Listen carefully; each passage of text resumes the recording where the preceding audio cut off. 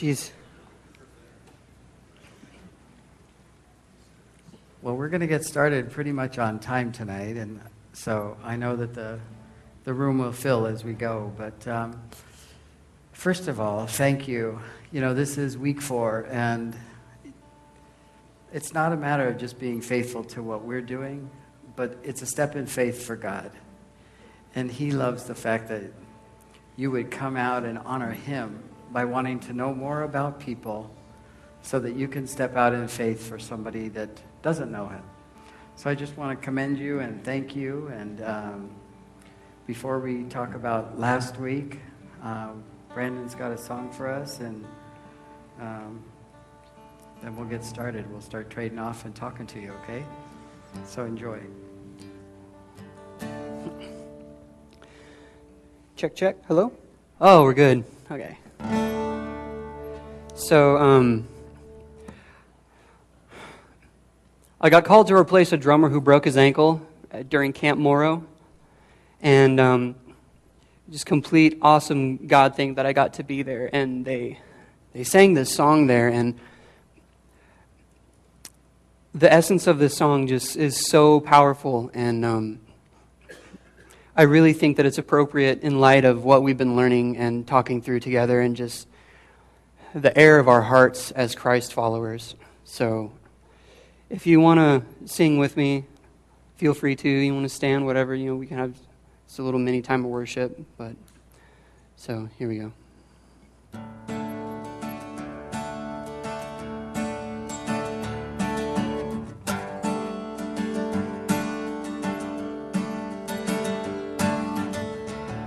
I could just sit and wait for all your goodness, hope to feel your presence. I could just stay right where I am and hope to feel you, hope to feel something again.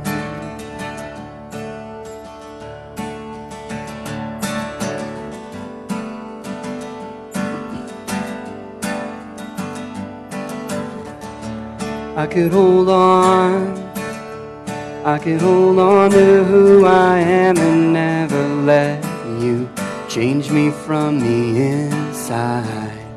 I could be safe, I could be safe here in your arms and never leave home, never let these walls down. But you have called me higher, you have called me deeper, and I'll go where you will lead me, Lord. You have called me higher, you have called me deeper, and I'll go where you will lead me, Lord, where you lead me, Lord.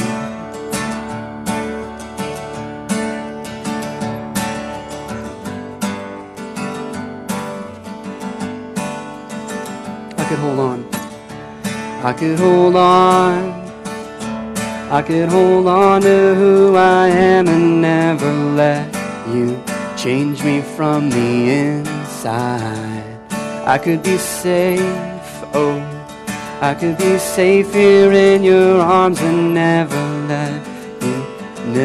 let these walls down. But you have called me higher, you have called me deeper, and I'll go where you will lead me, Lord.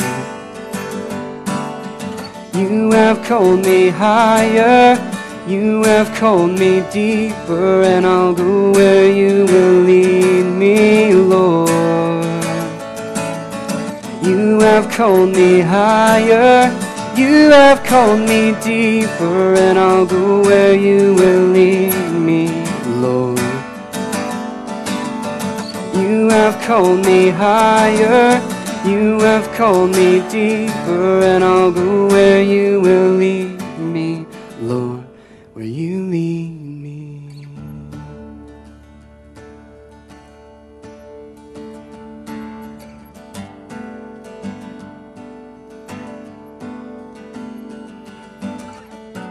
I will be yours, oh, I will be yours for all my life.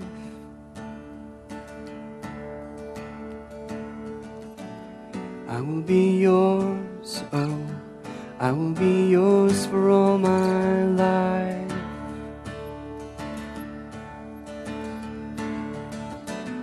I will be yours, oh, I will be yours for all my life, so let your mercy.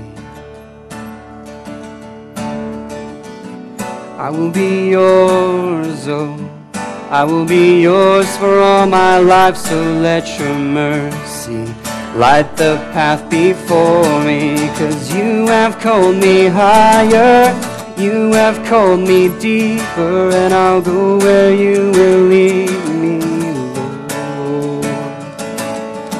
You have called me higher, you have called me deeper, and I'll go where you will lead me, Lord. You have called me higher, you have called me deeper, and I'll go where you will lead me, Lord. You have called me higher, you have called me deeper, and I'll go where you will lead me, Lord. Where you lead me, Lord. You lead me, Lord. Where you lead me, Lord. Where you lead me, Lord. Where you lead me. Amen. Yay. And you could probably guess that there's probably a little bit of a point to the words in that song, I'll go where you will lead me, Lord. And for 4 weeks, most of you have come back and you've said, I'll go where you'll lead me, Lord. Or as one of the pastors that I love, he says, because you say so, I will. And if we have that attitude, then it's going to be really hard for anybody to go to hell and bend with you guys out there changing the world. So let's just talk to God for a minute. Lord, we thank you for being here. We thank you, Holy Spirit, for filling this place.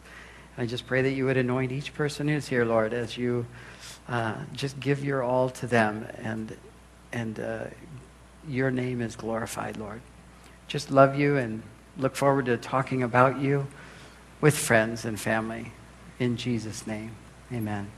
So remember, you can always text to the phone number up there. Mark is going to have the iPad, so he's got the number.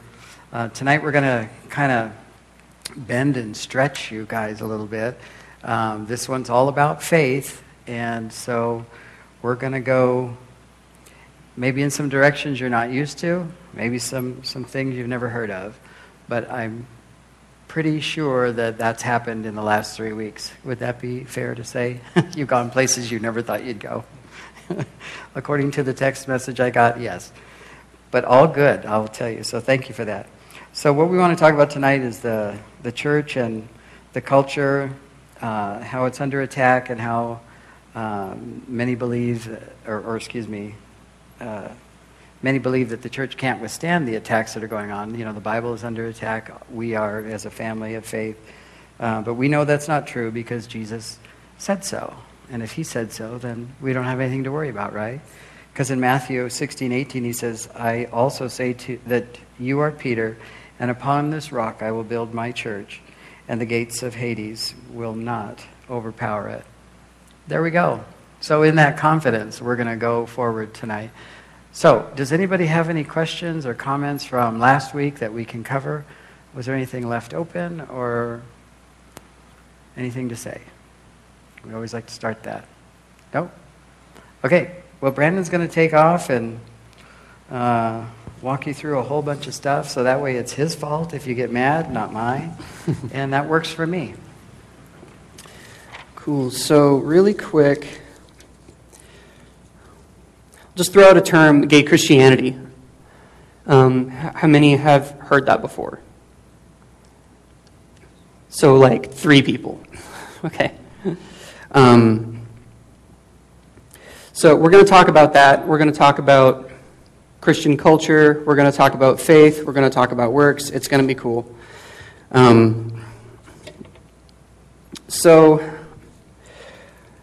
At Ecola, I heard, at the Bible college I went to, I heard one of our teachers say something really awesome, and he's like, God made man in his own image, and man's been trying to return the favor ever since.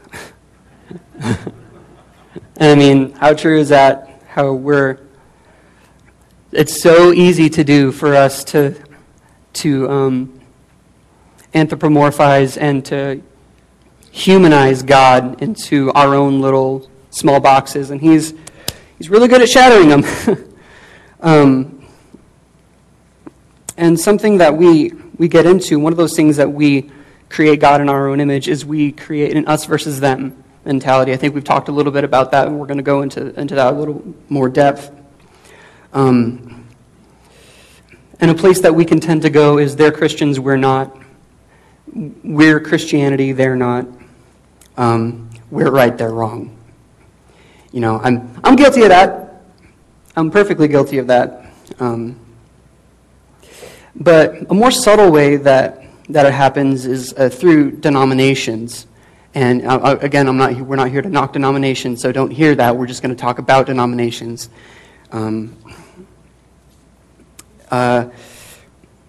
In Galatians 5:19 through 21, it says, "The acts of the flesh are obvious: sexual immorality, impurity, debauchery, idolatry, witchcraft, hatred, discord, jealousy, fits of rage, selfish ambitions, dissensions, and factions." That's kind of what we want to talk about a little bit tonight. Dissensions and factions, or factions literally heresies.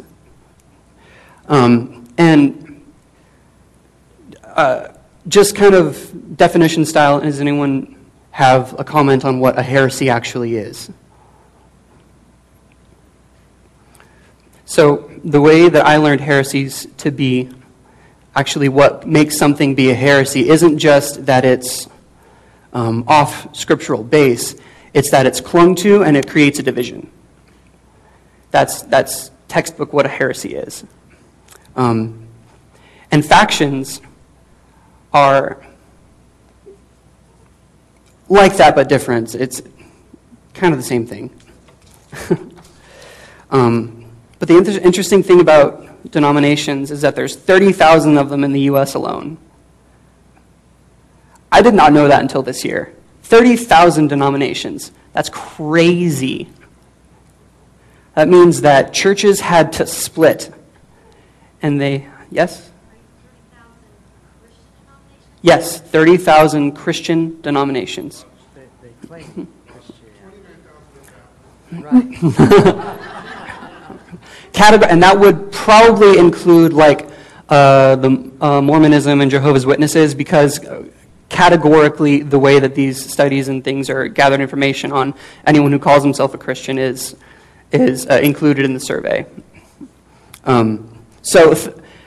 But even if you were to seriously lowball that and to say that there's 10,000 non-Christian as to what we would consider denominations, that's still 20,000 denominations. And to me, that's just mind-blowing. And so that kind of brings us to the main point of this evening's topic.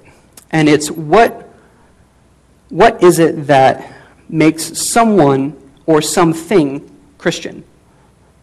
Christian music, Christian culture, Christian words, Christian this, Christian that, Christianese, churchianity, religiosity, whatever you want to call it. What is it about somebody that categorizes them according to Scripture as being Christian? And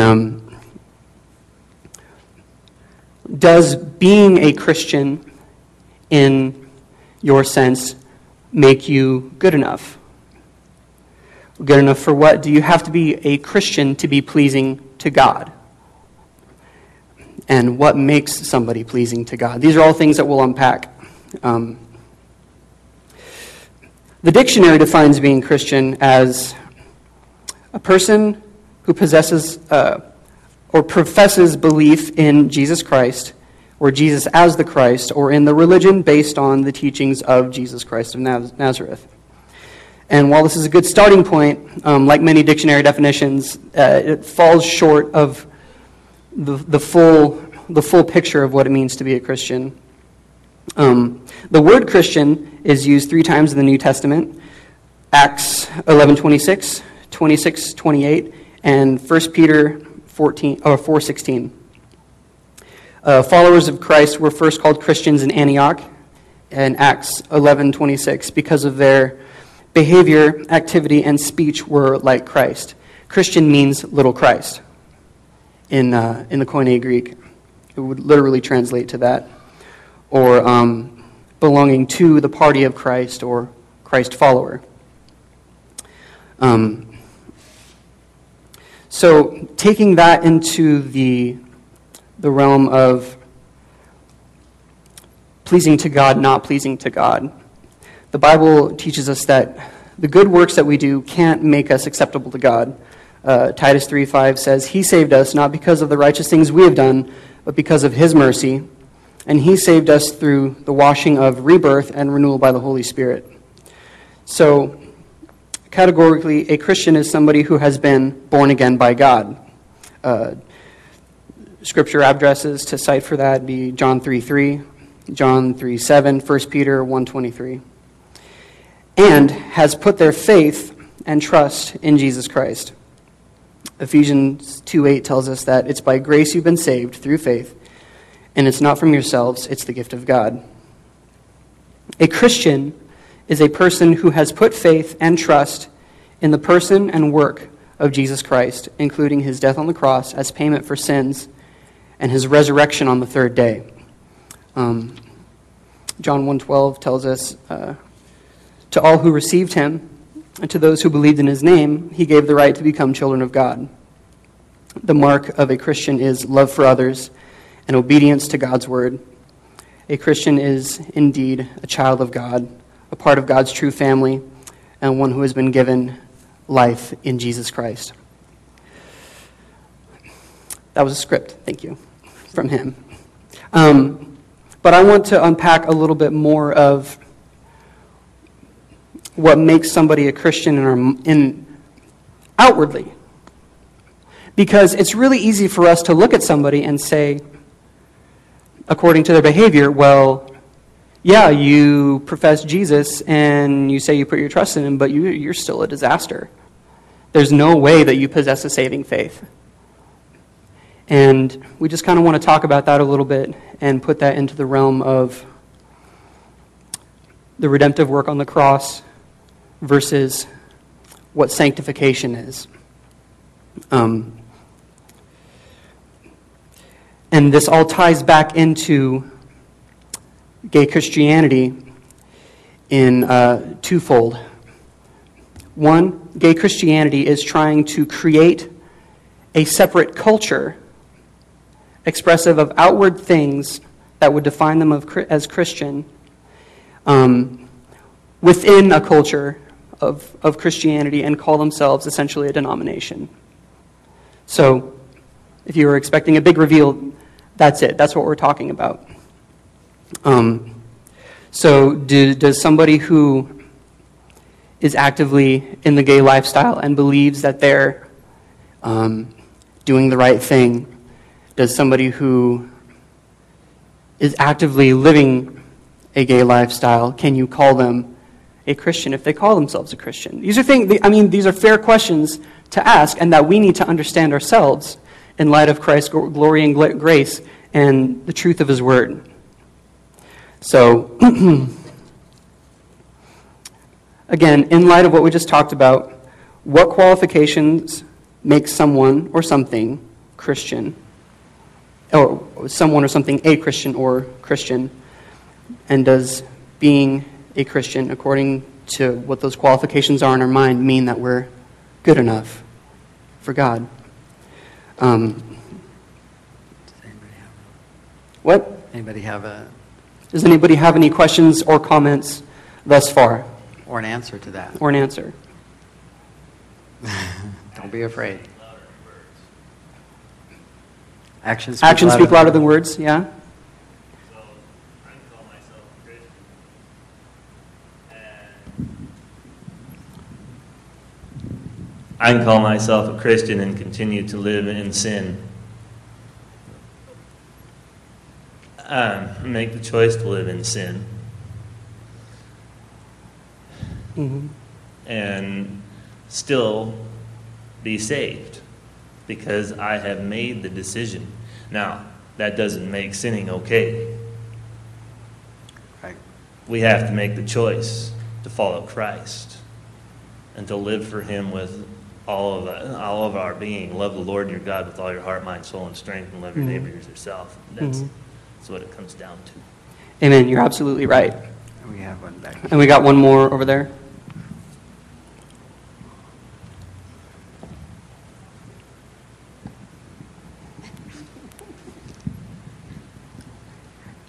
I believe that to be a Christian just means that you accept Christ as your Savior. But each one of us has our own areas of sin that we deal with. They may be more visible to some people, like homosexuality is very visible to some people. But there's other sins in my life that perhaps aren't as visible, but they're still there. We're all in a process. And that's the whole point, is God doesn't take away our problems immediately. We have to work, we have to work with Him, let Him work in us. That's the word. Work in us and change us. In fact, John pointed that out to me the other day, and it made me stop and think, and I'm like, well, it's true. We're all in a process. So. Good. Yeah. Thank you. Absolutely. And you guys are both spot on.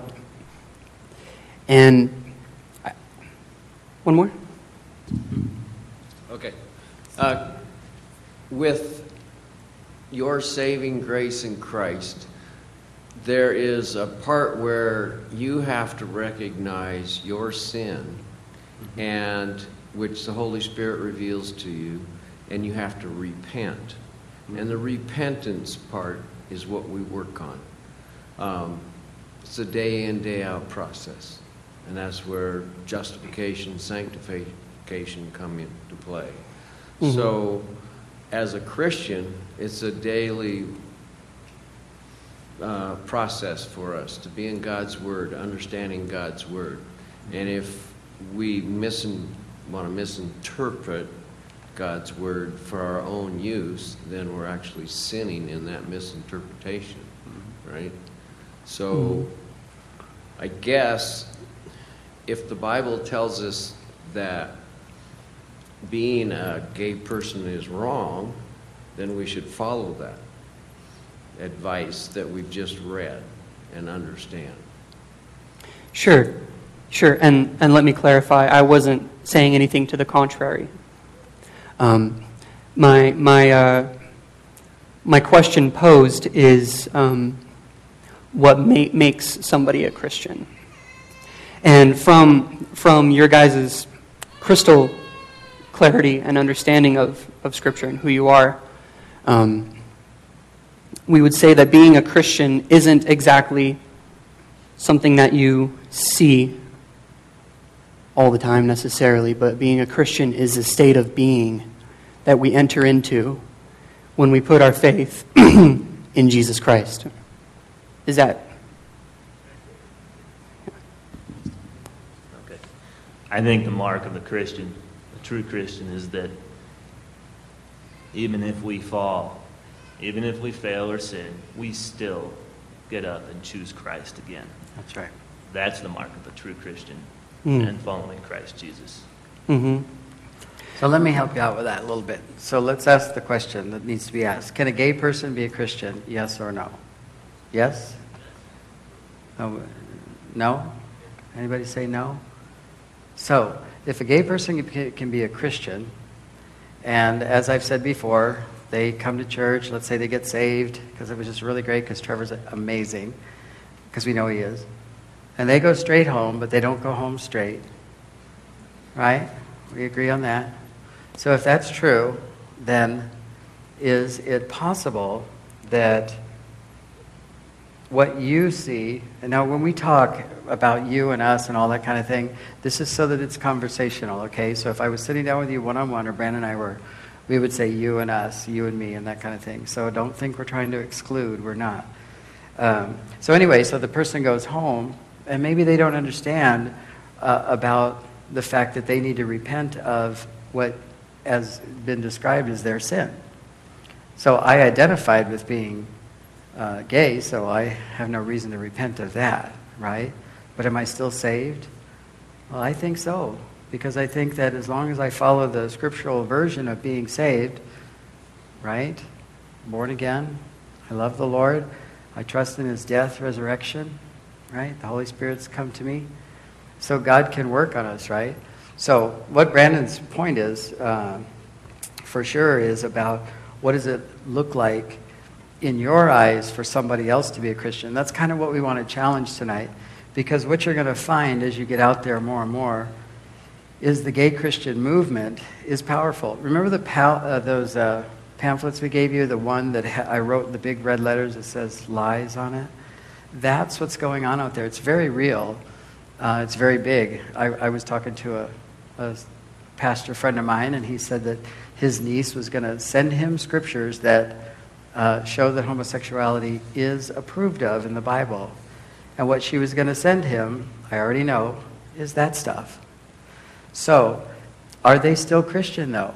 Are these people still born-again believers going to head for eternity with God, not away from God? Yes or no? And you don't have to answer that, but you have to think about that, because you have to decide when you come up across somebody that is from that frame of mind, what are you going to say, and how are you going to say it? Are you going to say, well, how are you going to view them? Yeah, how are you going to, yeah, well, so that's going to structure what you say, right? How you view them. If you don't think they're a Christian, you have to decide why you don't think that. Is it because of your opinion, or because you don't see enough, or they say the wrong things? The Bible doesn't say, as soon as everybody says the right thing to the Baptist church, then you'll know they're Christians, right? You'll know they're Christians by their love, right? So, or whatever church, doesn't matter. I'm just playing with you guys because you're here, and that's fun, right? You're my ball of string. It's okay. Laugh, have some fun. Okay? So, you had a question or comment. Let me... Hang on just a sec. Mark will come over and make it even harder. Yes, that way you don't talk forever. Oh, I see. We can flip it off. My answer would be yes and no to your question. Some, I think, are. They become, where they believe in Jesus Christ as their Lord and Savior, and they may still be gay or lesbian, but they're turning their life and following Christ and obeying his laws and his decrees, which it says there, if you love me, you obey my laws. If you love me, you obey my commands. If you love me, like 4 times in Acts. Mm-hmm. And then, but there's others that want all the perks. They're a fan, not a follower. Mm-hmm. And they say, yeah, I'm a believer, but I'm going to live my life how I want to. Right. Then I question. And then... So how do you make that discovery? That's another place that we're trying to get you to really think about. It takes time. Somebody may become a believer, but it takes time for God to show them, this is where you need to change. This is where, right. Where your life is wrong. And it may take time. It's that That's right. timeline, which is a great way to look at it. Mm-hmm. But we also, you got to look in Corinthians, 1 Corinthians, where it talks about if your brother or sister that is a believer in the church, and they're going to go, I'm going to go live with this other woman, or I'm going to have an affair, and they're living that way for, you need to boot them out for a while. I mean, it tells you that in here. Yeah, and that gets into a whole lot of theology, because we might interpret that story a little bit differently, although very much the same, because there's a lot that goes into that one. But the point being, too, is what is the timeline before they did that? See, the Bible doesn't tell us how long they were there. And when that sin, I'm going to talk about it anyway after I just said I won't. The sin that was there before they were put out, why were they put out? What was the ultimate end to the people being able to be there?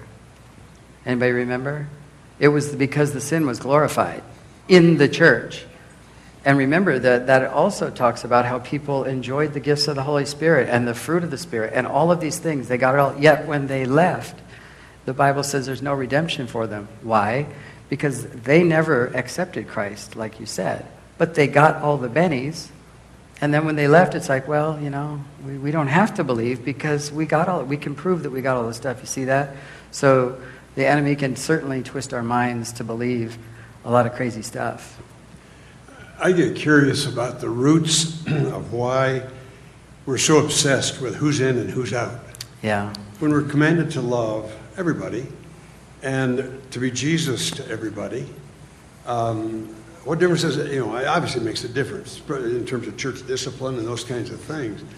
But whenever I hear us grappling with, well, they're in or they're out, self-righteousness really comes to my mind that obviously we're right.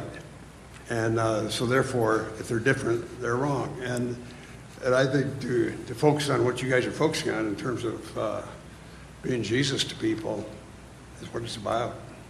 It's hard to do, though, isn't it? It's really hard to not get into the me and you and them and us. If there are enough thems, then eventually it's going to just be them and you. And you'll be the only one fighting the whole world. And that's not what you're called to do. You're called to be a part of it, to go out to the world and bring saving grace, right? That's what you're supposed to do. Doug told me about something one time on, I think it was either our first or second night.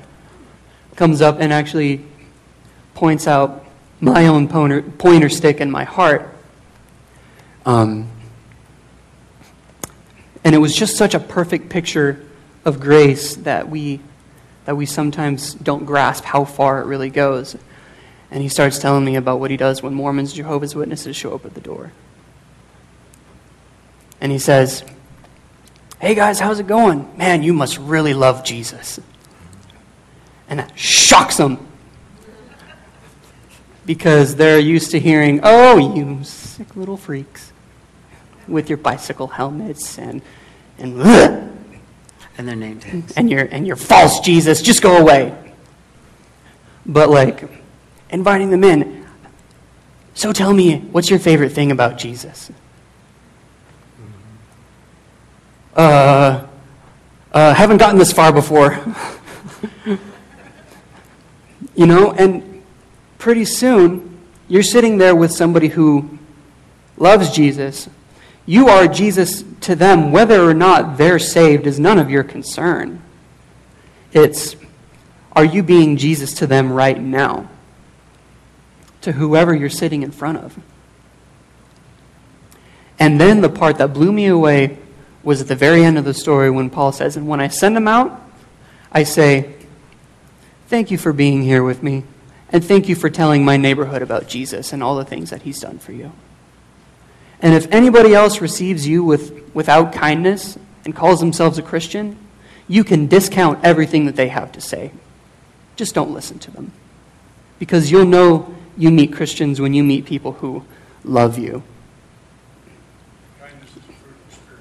Kindness is a fruit of the Spirit. Yes. Yeah.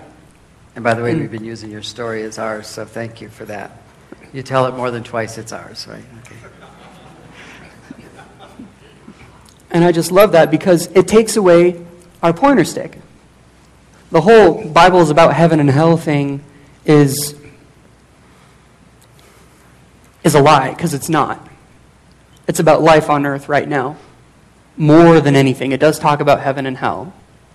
But the Bible, on the whole, is about the overwhelmingly abundant, pressed down, shaken together life that you can have right now by knowing Jesus and who he is. And how often do we look at somebody who knows Jesus, at least at the very bare minimum knows the name, and then look at the outside and say, "Oh, what a disaster. Oh, these people are they're using the name of Jesus and they just don't even know. They just don't even know." Well, yeah, they don't know. They don't know his power and his grace and his life, maybe, because they're not experiencing right now. Because that's all that we can tell about somebody when you look at them is, are you presently experiencing life with Jesus right now?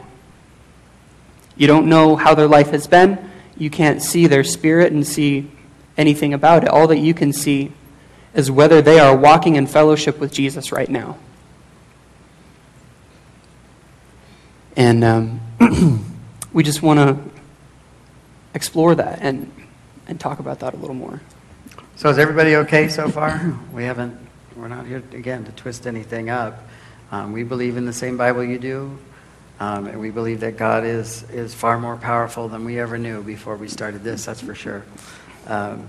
So I think there's going to be a lot more people standing there with us at the Bema seat than not. Because I think that Jesus came for his creation. He didn't come so that you would know that he came for you and a couple of people. He came in full power for his entire creation, and we can't wrap our minds around that because we haven't been there since creation began, and so we certainly haven't met everybody who's ever been on the planet or who is yet to come. But yet Jesus died at the right time for all of his creation. And so all we want to do, again, we want to keep reiterating that we want to open your mind, maybe bend you a little bit, maybe stretch you a little bit, but we want you to understand that our belief is that grace and truth came through one man, Jesus Christ, and that's what we're out here to give. So it's the grace that allows somebody to make their mistakes, to be wrong, until they've come to a place where the Holy Spirit has brought them to a revelation of what's wrong. But we don't have to tell them what's wrong. That's God's job. Your job is to love. Your job is to make sure they're given grace. Your job is to make sure they understand the principles of grace and hope and truth and love.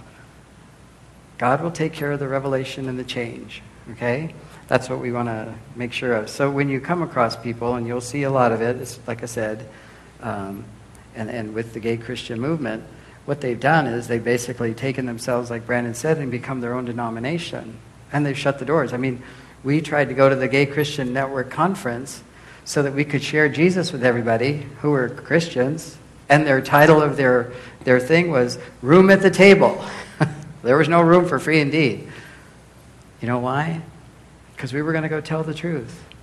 We were going to tell people that you don't have to live in the jail cell that you live in, that you don't have to be a slave to the sin that God has called you out of. Because if you're calling yourself a Christian, I believe, no matter what, that you have to call sin, sin. And God calls it for you. And that's part of your salvation. So getting to the repentance part, this is where we talk a lot about grace-minded, conscious versus sin-conscious. Yes, repentance is important. Of course, what's the point if you're not repenting, right? But again, if you don't know what to repent of, have you fully repented? Well, some people will say you didn't. I've had people tell me, even in meetings like this, well, you were never saved when you were 16 because you ended up in a problem later. I'm not sure how you make that judgment, unless, of course, you're God. And I did not see Jesus walk in when we started the show. So, the beautiful thing about the word repentance in Greek, metanoia. Meta, to change, and noia being your mind. The word literally means to change your mind. You know, I believe that one comes before two, and repentance comes before change. But does repentance always equal change right away? No, obviously. I mean, and we're not going to belabor that point. But I knew porn was wrong long before I knew God's grace and his strength to lead me out of it. Because I didn't understand the freedom that I had. I had repented. I had changed my mind about what I thought of porn from being okay and just something that guys do to being something sinister and evil that needed to get out of my life and out of my heart. But that took a long time. So can somebody change their mind about Christ? And it take a really long time for that to even come into effect because they don't know a whole lot about him? Can they change their mind from moment to moment about Christ being, Oh, yeah, okay, well, maybe. You know, that crossover point is something that we can't understand in someone's life. And the thing that puts us at a disadvantage as Americans is we have 85 translations or whatever, rewrites of the Bible. They're absolutely everywhere. Some of them are horrible, and people get into those. That'll lead you down the wrong path. Don't think you got your righteousness just because you grabbed a Bible, because it might not have the right words in it, right? I mean, you got to be careful. So we have all of this available. We have lots of churches, we have videos, we have everything. You have Free Indeed, people out there telling people about Jesus. But you go to another country and they don't have a book. God comes to them in a dream. God comes to them through their worship of an animal. God talks through a cow. Can you imagine if God's, the little lips going, well, hello, I'm out. But it happens, snake charmer, the snake comes up and goes, repent. I would freak. And I don't know, maybe God's done that, but I'm thinking that he does show up in places and in ways that we don't understand. So if that person was revealed Christ through their dream and while they were out in the field, catching cobras for the next show, what would you think of them when they tell you all about the gods that they serve and how Jesus has made them all better for them? Would you reject them? You see, we have to kind of look at it from far away. Just because someone's close to information doesn't mean they get it. There's a lot of people from the Islamic world that are being saved. And, our friends who are very strong in that and teach about that are Christians, they'll tell you, these guys will excitedly tell you how Jesus saved them, so now Allah loves them. So where are they at with Jesus?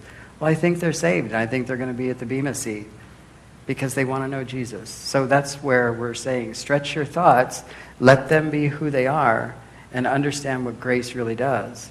So redemption. So everyone's in need of redemption, and our natural condition is characterized by guilt. All have sinned and fall short of the glory of God, Romans 3:23.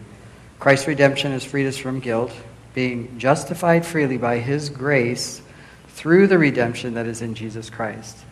So it's just through him, not through anything else, right? So we can know that if they proclaim that, then they have redemption, right? I mean, that's what they're saying. So we have to trust that that's real. The benefits, of course, of redemption is eternal life, forgiveness of sins, righteousness, freedom from law's curse, and adoption into God's family, and a few other things. So then sanctification, the Bible refers to sanctification as a practical experience of our separation unto God. Progressive or experiential sanctification is sometimes called,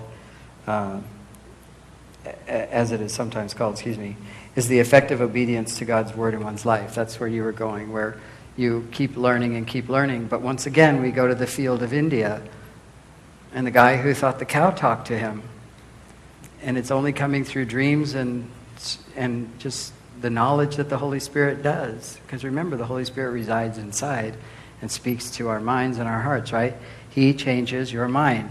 Repentance, right? He brings you to that. He leads you to that. So we have to remember that it doesn't always look the same.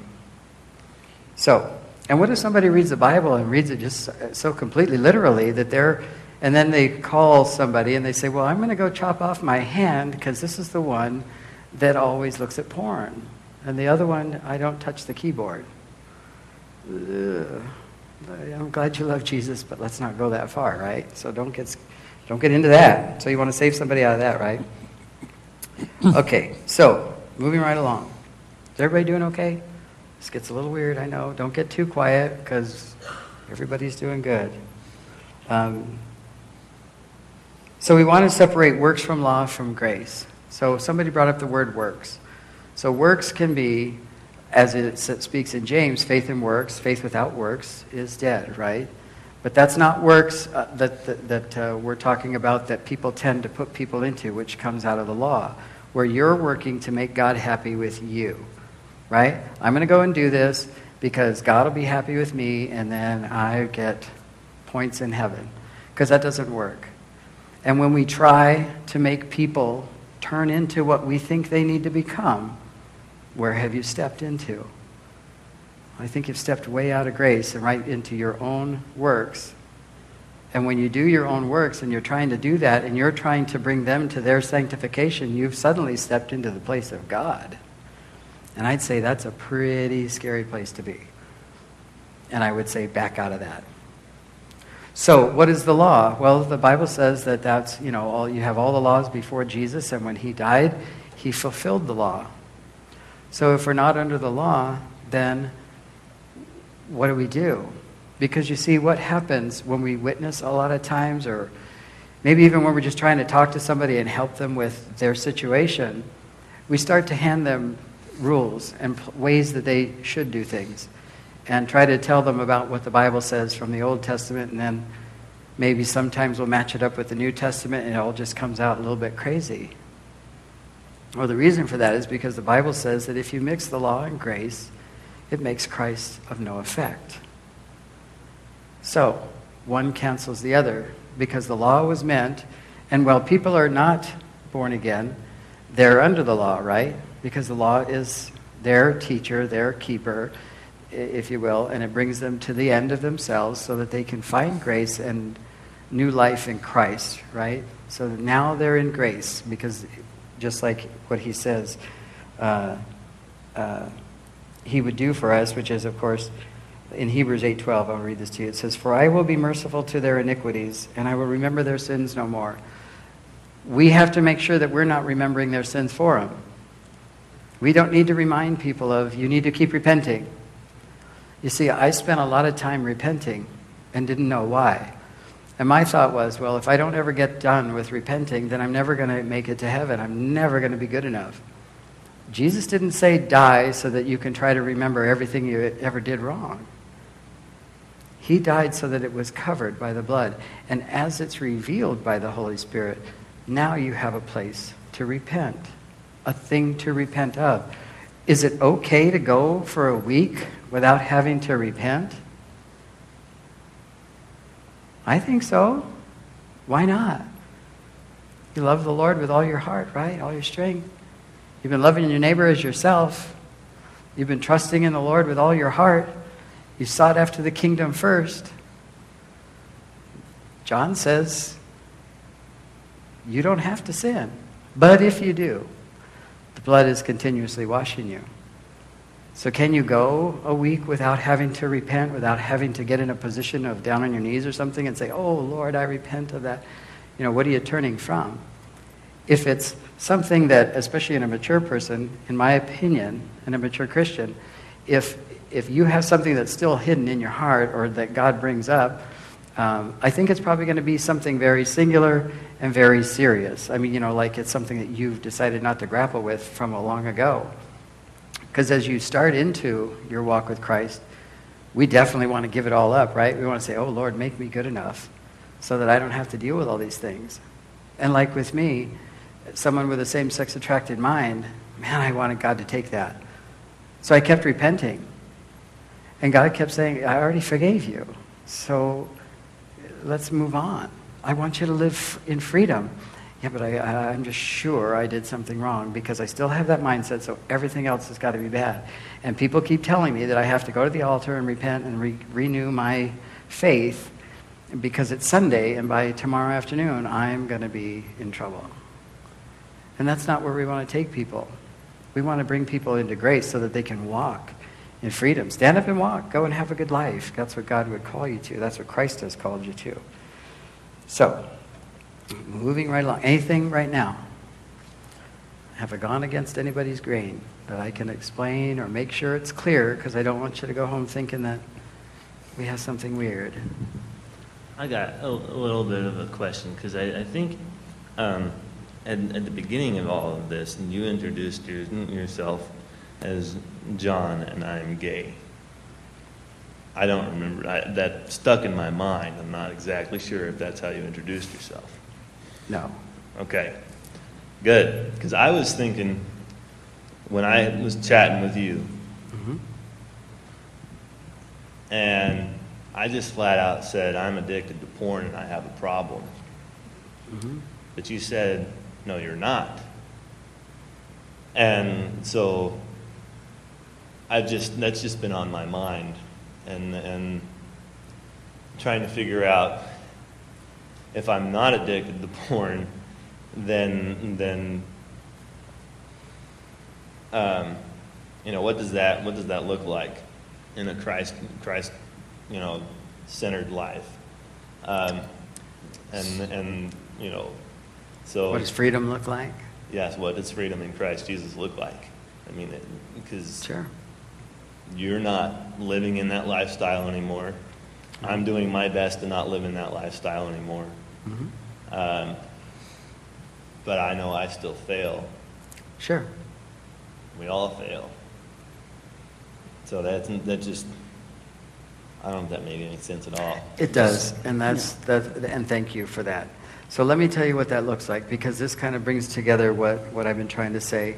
If we were to talk to him about pornography, and you start laying out a bunch of rules, and then you start loading scriptures on the rules, and telling him what he's doing wrong, and saying, you can't do that, God doesn't like it, you need to repent, and if you don't repent right, then you can't go and have communion because you're going to get cancer, and you can't go to church, and you can't be married, and you see that's or what if it you didn't sounds repent like. right, then that's why you're still doing it. Or if like there wasn't enough forgiveness for you, and that's just not true. So we teach it in a different way because I know what grace can do.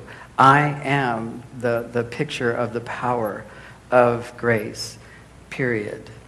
Because God walked me through in all of my mistakes and all of my failings. I tell my story very clearly. When God got a hold of me, I was still in the lifestyle. And that's when I started to experiment with drugs. I mean, when God was bringing me, I'm a drug-free guy, loved being, but here it is. So what does that look like? It looks like failure that's washed by the blood of the Lamb. It looks like grace that's put over that. It does not mean, however, that we take our sin or our problem and we go to pursue it aggressively and wholly, WHO, and then say, well, don't sweat it, grace is going to cover me. Paul warns against that. Don't do your sin and assume that grace is just going to take care of it. Don't use grace as your excuse to sin. But when you fall, that's what the beauty of what Brandon was saying about the Bible. This is God loving you. How many horrible-looking people are in the Bible? And you go, wow. And if you really bring them to life, they look a lot worse than probably most of us in the room. I mean, they're having sex with things that you should not talk about. But God still loved them. So what does it look like? What does freedom look like? Freedom looks like this. I am born again, so I am therefore not a slave to sin. I am a slave to righteousness. And God loves me, and the blood washes me white, and I am whole. I am a new creation. I am the righteousness of God in Christ. I am a Christian. That's freedom. And when I fall, I still am. You see, it's Jesus' position before the Father that counts, not your position before other people. Your righteousness isn't based on making your wife happy or not being guilty because you did something wrong again or having to call somebody and say, help me, I'm getting ready to use porn. Jesus never falls off his position. The blood never stops covering and cleansing, and your heart will always long for him. That's freedom. When you long to do it right, you're starting to understand grace. And when you walk in that kind of freedom, like we do, like I'm sure most of you do, if not all, then you know all I'm going to choose is what's right because I want to please Jesus. Go ahead, Brandon. And for me, I knew that I experienced freedom in two separate ways and in two separate places of my life. The first time I really truly experienced freedom was I was in the midst of I was 20 minutes into a porn session or something like that, and for some reason I was just thinking about Jesus, and it clicked. I was like, what am I doing? I don't have to do this. Oh my God. click, and I just closed my computer. Didn't touch it for a month. From almost every day to nothing for a month. That was the power of realizing Christ's freedom in my life. But after a month, it got enticing again. And then pretty soon I was back into it. It's a common story, actually. Like, oh, wow, you were free for a month. Yeah, it happens to a lot of people. Put down cigarettes for a good solid 3 weeks because I just realized I was free from it. But then I was just like, oh, man. I could so go for a smoke right now, like. And that's just kind of what happened. But the second time I experienced freedom, to the depths of who I am, is the day that I learned, and I think I've talked about this already, that Jesus didn't look away from me while I was sinning. Because I thought that he did. I thought, and I truly believed, that Jesus did not look at me while I was sinning. That he was just like, nope, can't look at you. I still love you, but I can't look at you, and I don't really like you right now, but just a second. When you're done, I'll be right there. I'm still right here, but I believed that he was ashamed of me. I believed I wasn't good enough for him. Freedom came when I was sitting at the computer and praising God, saying, Jesus, I know that I'm good enough for you, but right now I'm just too weak to get through this. I know you love me. I know everything's okay. Get me through this. Get me away. Help me out. That's freedom. That is the power of the gospel. To walk through the crap in your life unashamed. And the Bible promises that when you go through something, he says, I've already made a way for you, right? So that he'll meet you at the other end. It doesn't say, when you ask, I'll suck you up in a vacuum and then set you on the other side of it. He says, I'll straighten your path in Proverbs, right? And then he says, if you do go through these troubles, or when you're tried, or when you go through trials, I have made a way. That means that your straightened path might go right through what you consider hell, but he's right there with you. And you may stumble and you may fall, but you're still on the same path. You see, we get it wrong too often, that when somebody falls over and over and over and over again, that we give up because it's like, well, they're clearly not on the right path because they keep doing that. Is that true? I don't think so. In fact, no.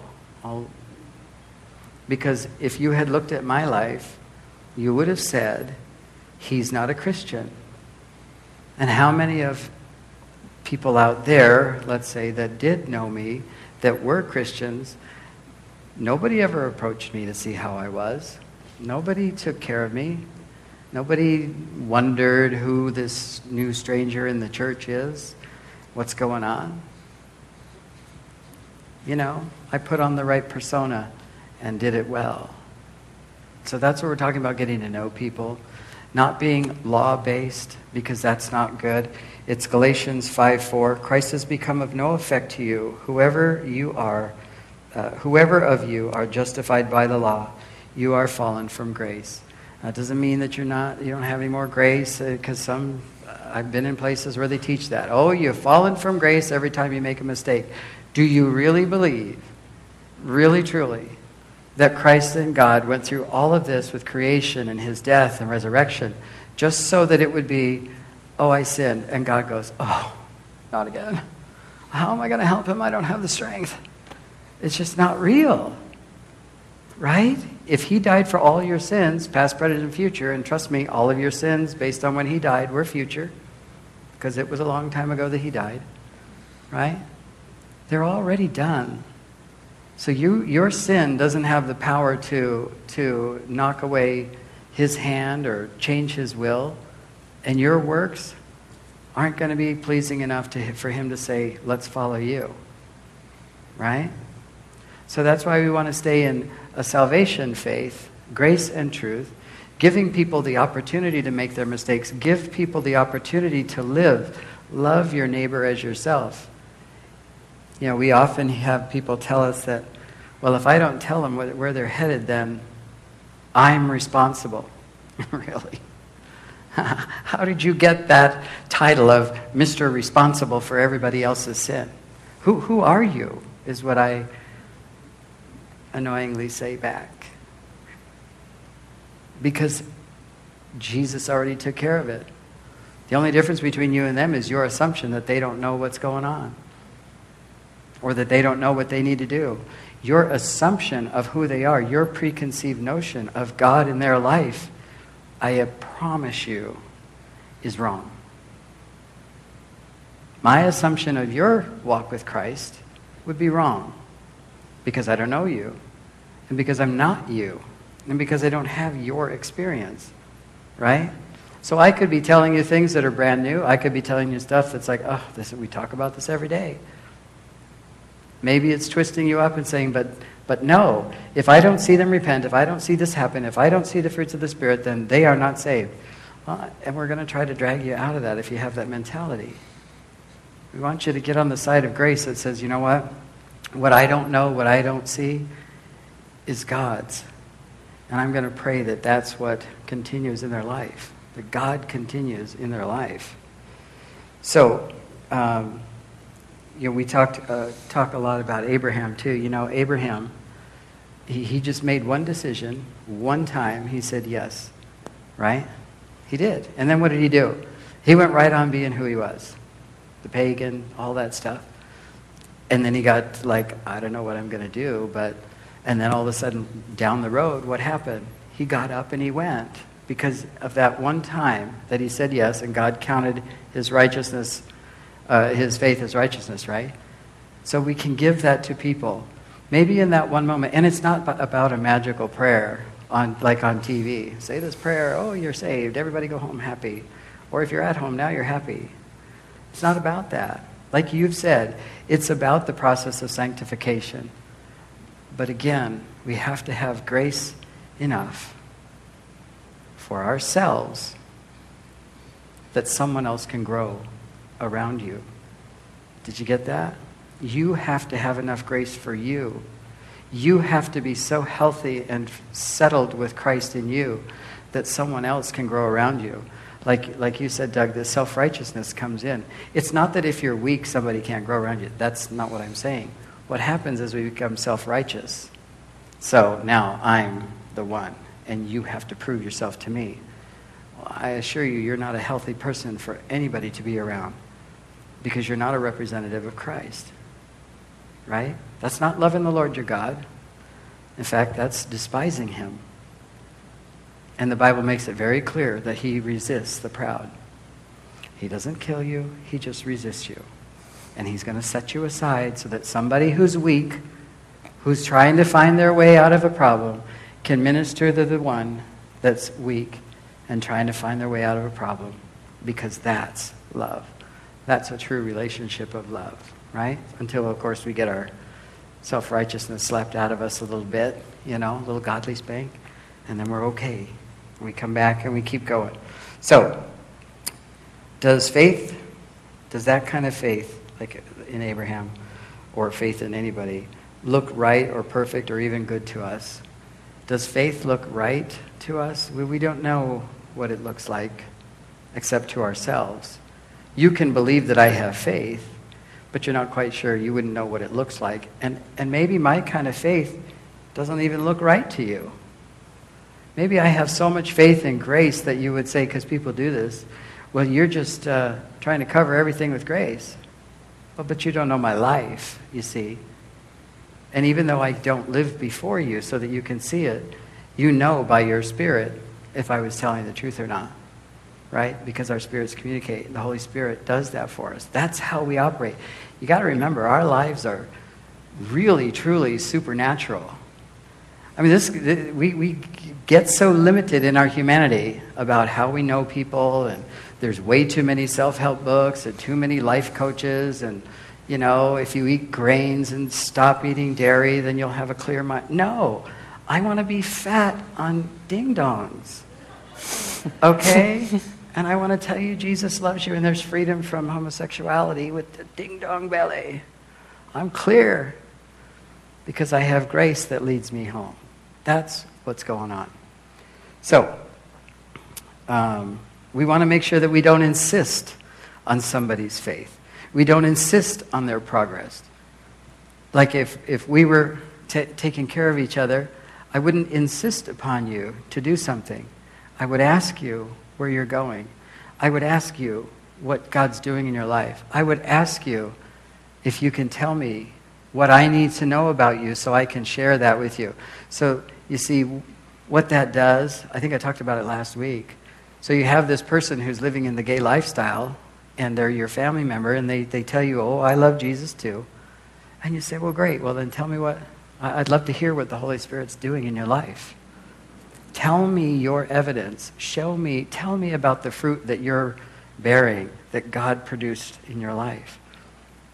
Well, I got a job. Well, God blessed you. That's great. But what are the fruits of the Spirit that are being manifest in your life? Tell me about how God has come into your heart and changed you. You see, if you ask questions that are straight out of the Word, then you don't have to insist on anything, because now you're going to know. Well, our church doesn't really do that. Really? Well, why not? It's in the Bible. Is there a reason that your pastor doesn't do that? You can really get into things without ever having to go anywhere near where you know they are. Because that's pain, right? People who don't understand that they're in pain don't even know sometimes they're hurt. So you can't go over and say, let me just beat you up a little more or point it out. We don't want to do that. We want grace to be the prevailing effort in your challenge for people. So, a question to you guys. Are all things in your lives that are or may be displeasing to God submitted to Him? Anybody want to raise their hand? Yes? Come on, somebody. Oh. Maybe nobody will see it. You say yes. Okay, we have one. How about no? All things submitted to God. No.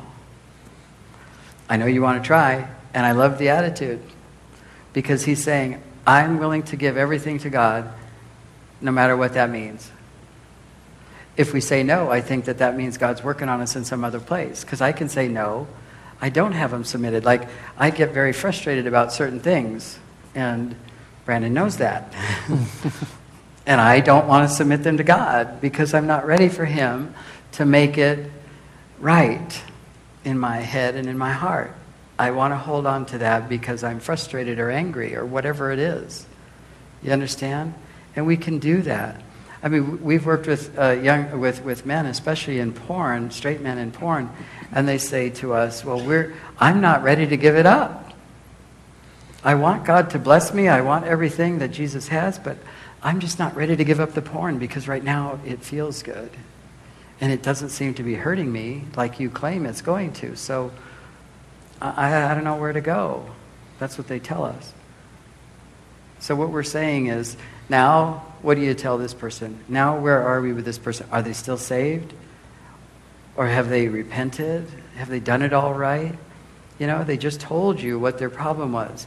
You don't need to go back into the works and law, right? We need to apply grace to this situation and say, you know what? The grace of God is upon you. However, you know as well as God does that you need to submit that to Him. And a person in that situation is going to agree. So now we go to, okay, well, let's find the root of the problem and see how we get that taken from your heart and put on the altar so that God can truly have it. Do you understand? And you don't have to take it through, the Romans road. You don't have to grind them into pavement. You're part of the Romans road. I can walk on you. We don't want to do that. We want to take them right back to the cross. And we want to remind them what Jesus was ripped apart for and nailed for. Right? That's what we want to do. So that's our heart. And I hope that helps you a little bit with that. So, as we've been saying, should there be a life changes after someone is saved?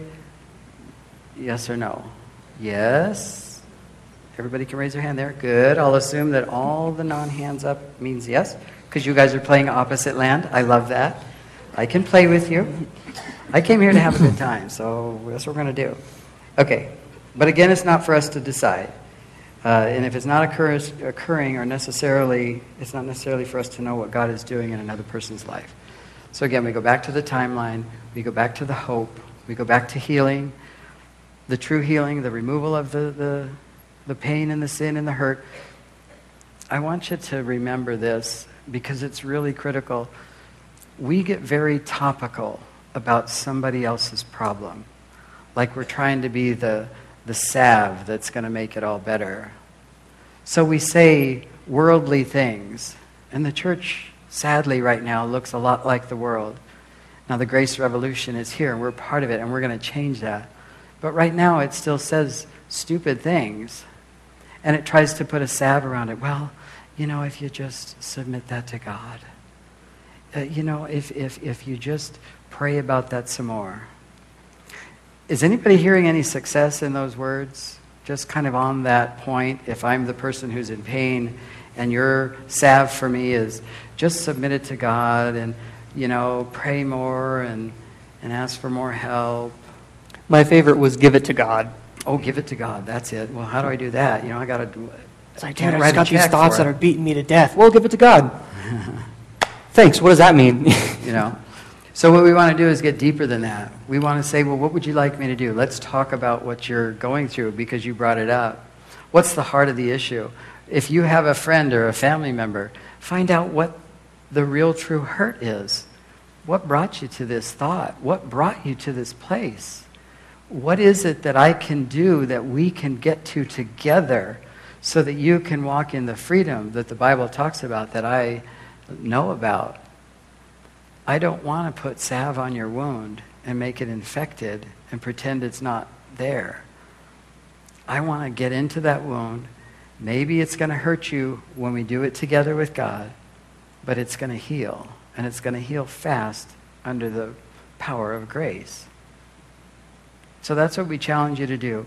Step outside of what you think is right and wrong, necessarily. I'm not saying that there's no right and wrong, but just necessarily right and wrong as you look at someone else and their life and your opinion of them, and then let God do a work. Say, Lord, I don't know how to do this. I mean, you guys have come here. Only 3 people even knew what gay Christianity was or has heard of it, which tells me the rest of you are not really a part of that part of the world. You don't see it. It doesn't affect you. Yet you still come here to listen to the 2 of us talk about it, which tells me that God's getting ready to stretch you in that area. God's going to use you in a very significant way. We'll be here to help you.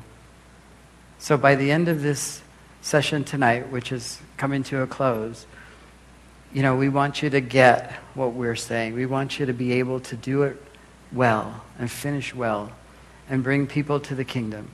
Bring them to the cross. Don't condemn them away from it, and don't accept them into their death. Okay? No laws and rules that keeps them, no one gets saved being condemned to Jesus. It just doesn't happen. I'm going to guilt you into salvation. It doesn't work. But also that other wing, that other hand that's out there, especially in the younger generations now. I hate that I can say that. Where everything is okay and God will take, it's whatever. Everything's not okay, but God has taken care of it, but we have to know what that looks like. We have to be able to approach that with love and grace and openness. We have to allow people to be who they are, what they are. I have to allow you to come here and talk about your issue in front of all these people and expose yourself and not be offended and not look at him and go, oh, what's wrong with her? Are we Christ in their life? Do we love them so much that we'll gather around them and say, brother, I'm with you. Sister, I love you. It's amazing what you guys have together. Whoever it is, maybe it's somebody in this part or over here. Maybe individually you're getting ready to go home and go, nobody cares about me. Well, I want you to know we do. And I don't care what the problem is, because there's nothing that you can do that's going to turn God away from you. God likes you, he loves you, and he's given us this opportunity to prove it. And I hope we've proven it over these last 4 weeks. I hope we've shown you something that's very significantly different in the way to approach God and man. We're not trying to get you to change the church. We're trying to change your mind about God so that you realize that his magnificence, his awesome creative power is really way bigger than we might think. Does anybody have any more questions before I kind of close this out? Because I want to make sure we have plenty of time. There's been 4 weeks, so do you have anything about any of the sessions? Let's talk about it and make sure that if it was a confusion a week ago or 2 or 3, we can clarify. I don't have so much a question as one of the things that personally I struggle with is judgment. Mm-hmm. And it's huge. And as I was looking today where Jesus says, when you plead out, Lord, Lord, and it scares me, I never knew you.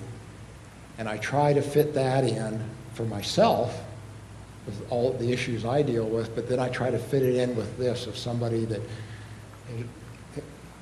and I understand, that you can't read them whether they've received salvation or not. I get all that, but I think there should be some evidence of it, but if I don't see it, I want to jump to that judgment, and then that comes back on me of I never knew you, and that scares me.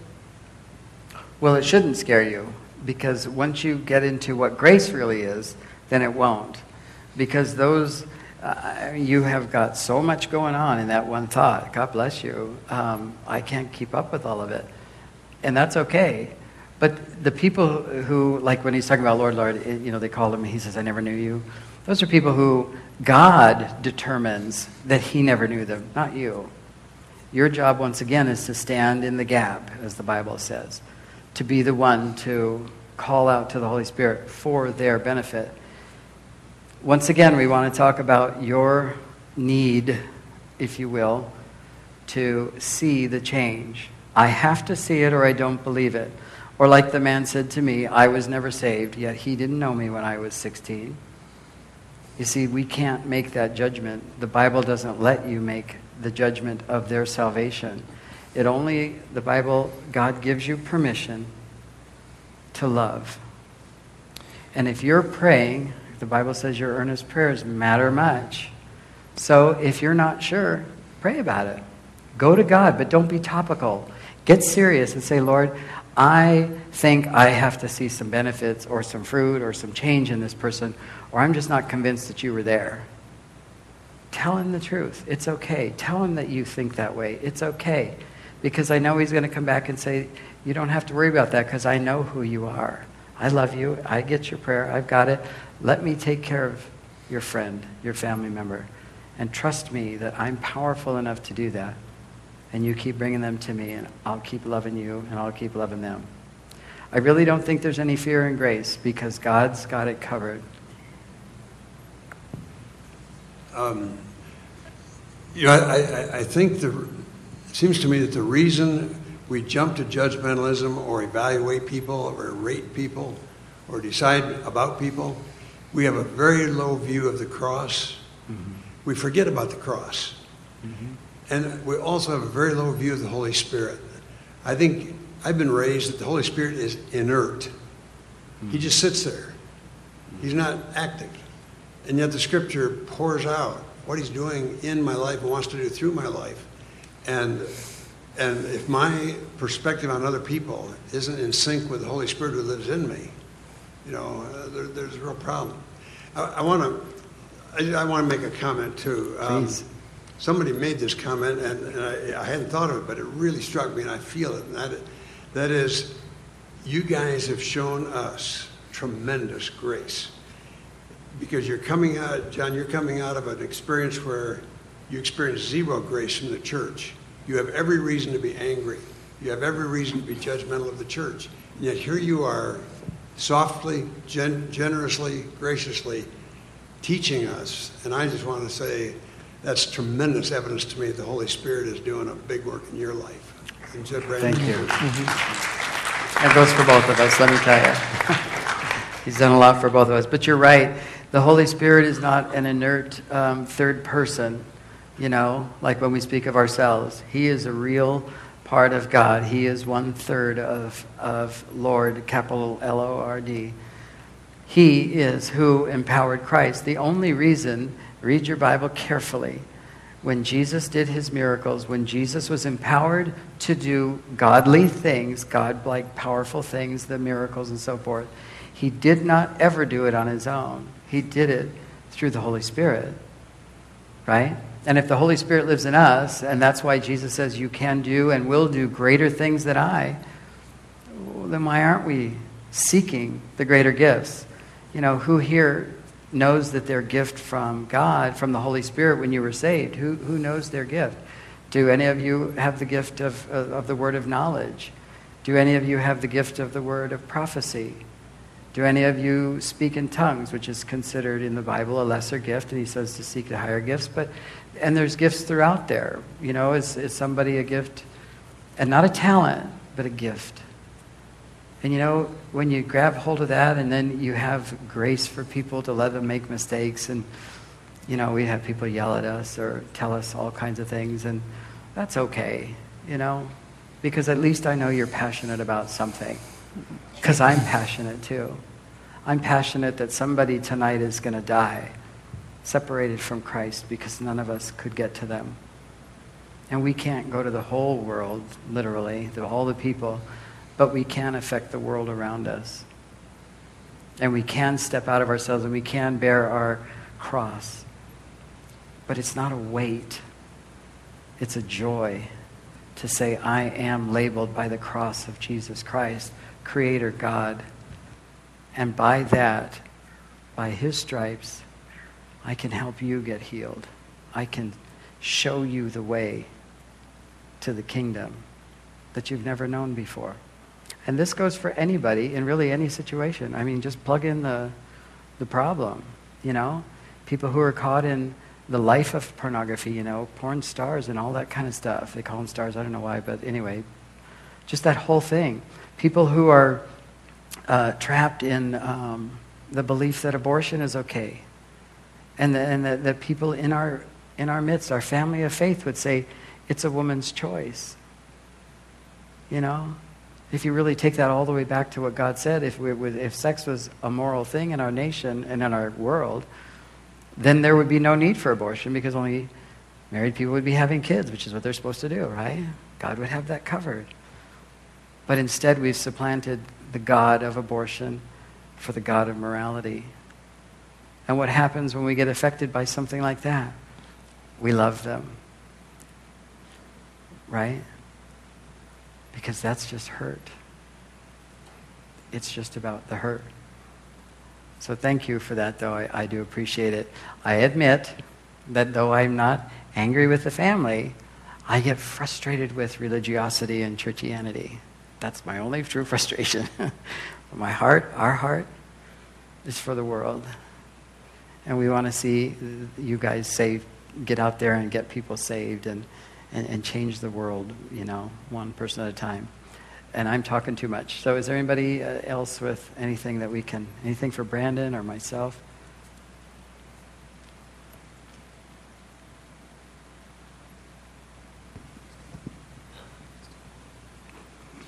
Yes, my name is Max. I'd like to confess a huge mistake that I made, and this is for everybody. Anyway, I picked up a tube of Ben Gay and brushed my teeth. Is that a concern? I get it. Wow. I'm not sure if God can forgive you for putting Ben Gay in your mouth. Is that a church thing? I'm not sure. His tongue is on fire still. That's okay. Does anybody else have anything that's as relevant as Max's confession? Comments, concerns, Comments, thoughts, yeah. anything? Please. Did you enjoy us being here? We enjoy being here with you. We have had such fun. We've loved it.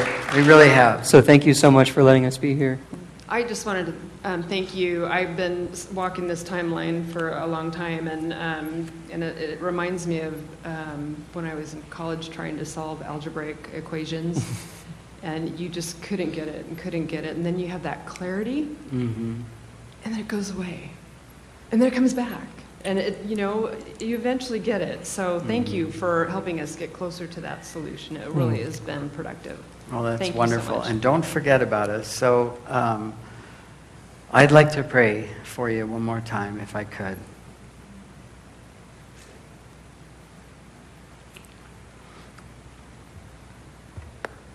I told you when I got here, I came to meet my family. And you're a beautiful part of my family, our family. And I'm one of those that gets kind of a little too involved because I always want to make sure everybody's okay. I want to talk to each one of you and say, are you okay? Tell me what you need so that I can help you. Tell me what you need so I can go to the Father. That's what we do, and that's what God's given us. It's not that we try to do it. God said, go and do it. So as you go, remember us, don't forget. Keep our numbers handy in your phone, whatever you need. And again, we want to thank you. It's been truly amazing. And we hope that the videos come out good and that I look as amazing as I think I do. And, because I look good. Or fabulous. Fabulous. Yeah, as long as I'm not looking at it, I look great. So let me just pray for you. Lord, I thank you for your coming and going, for your love. Jesus, we thank you for being in the garden and looking up to the Father. But you never gave up. You took on the burden. And then you made it light for us. So, Lord, I pray that you help us lift up holy hands and give you our burdens, our most difficult times, our most difficult moments, so that you will have your way and that grace would abound and that every place that we step we would understand is righteous ground because you are with us. Protect these people, protect our family, protect us as we go home. Seal these words in their heart, Lord. Let them keep what you've given them individually and let the rest go away because each one is going to have something different, and I thank you for that. We thank you, Father, in your precious Son's name. Amen. Thanks again, everybody. Amen. So I just get a touch. No, give me a touch. Just so you guys know, the reason why I was holding the mic was because I had this turned up too loud up there, and I was too lazy to go up and fix it. But there's nothing about you. On behalf of Foundry Church, our most heartfelt and deepest thanks. You guys have been an incredible encouragement to us.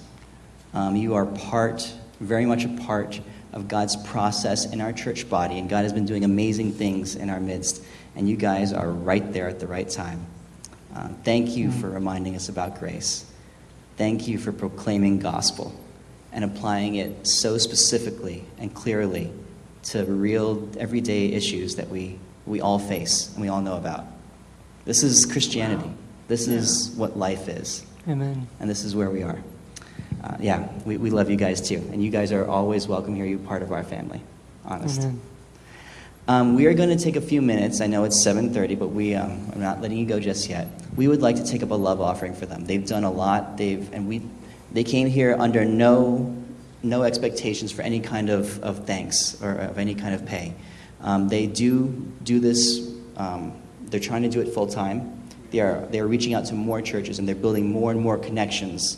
And this could be a very powerful thing. We have the opportunity and the privilege of being a part of an infant ministry that I'm excited to see what God does. So people with the money bags, if you're going to write a check out, make it out to Foundry, and then just write free indeed in the little note line, okay?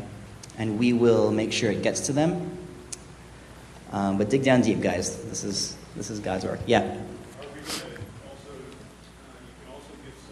Yes, you can give Sunday if you want to as well. If you didn't bring it with you, give on Sunday. We'll make sure it gets to them.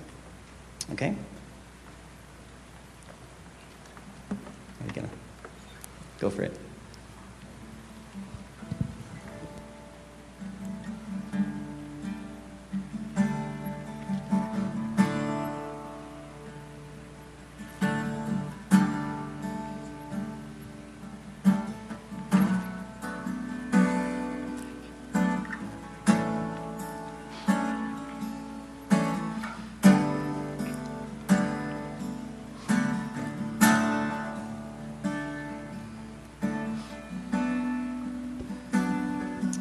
Okay? And can we have one more great big thank you for John and Brandon? Thank you, guys. We're humbled. We love you guys. We love you too. If you want to hang out and ask us questions, we're happy to do that. If you want to just give me a hug, because obviously I need them. I love hugs. Thanks again, guys. Thanks so much. Have a great night. Thanks, You're a man. rocking guitar player, man. Thanks. Awesome. I wish I knew how to play guitar.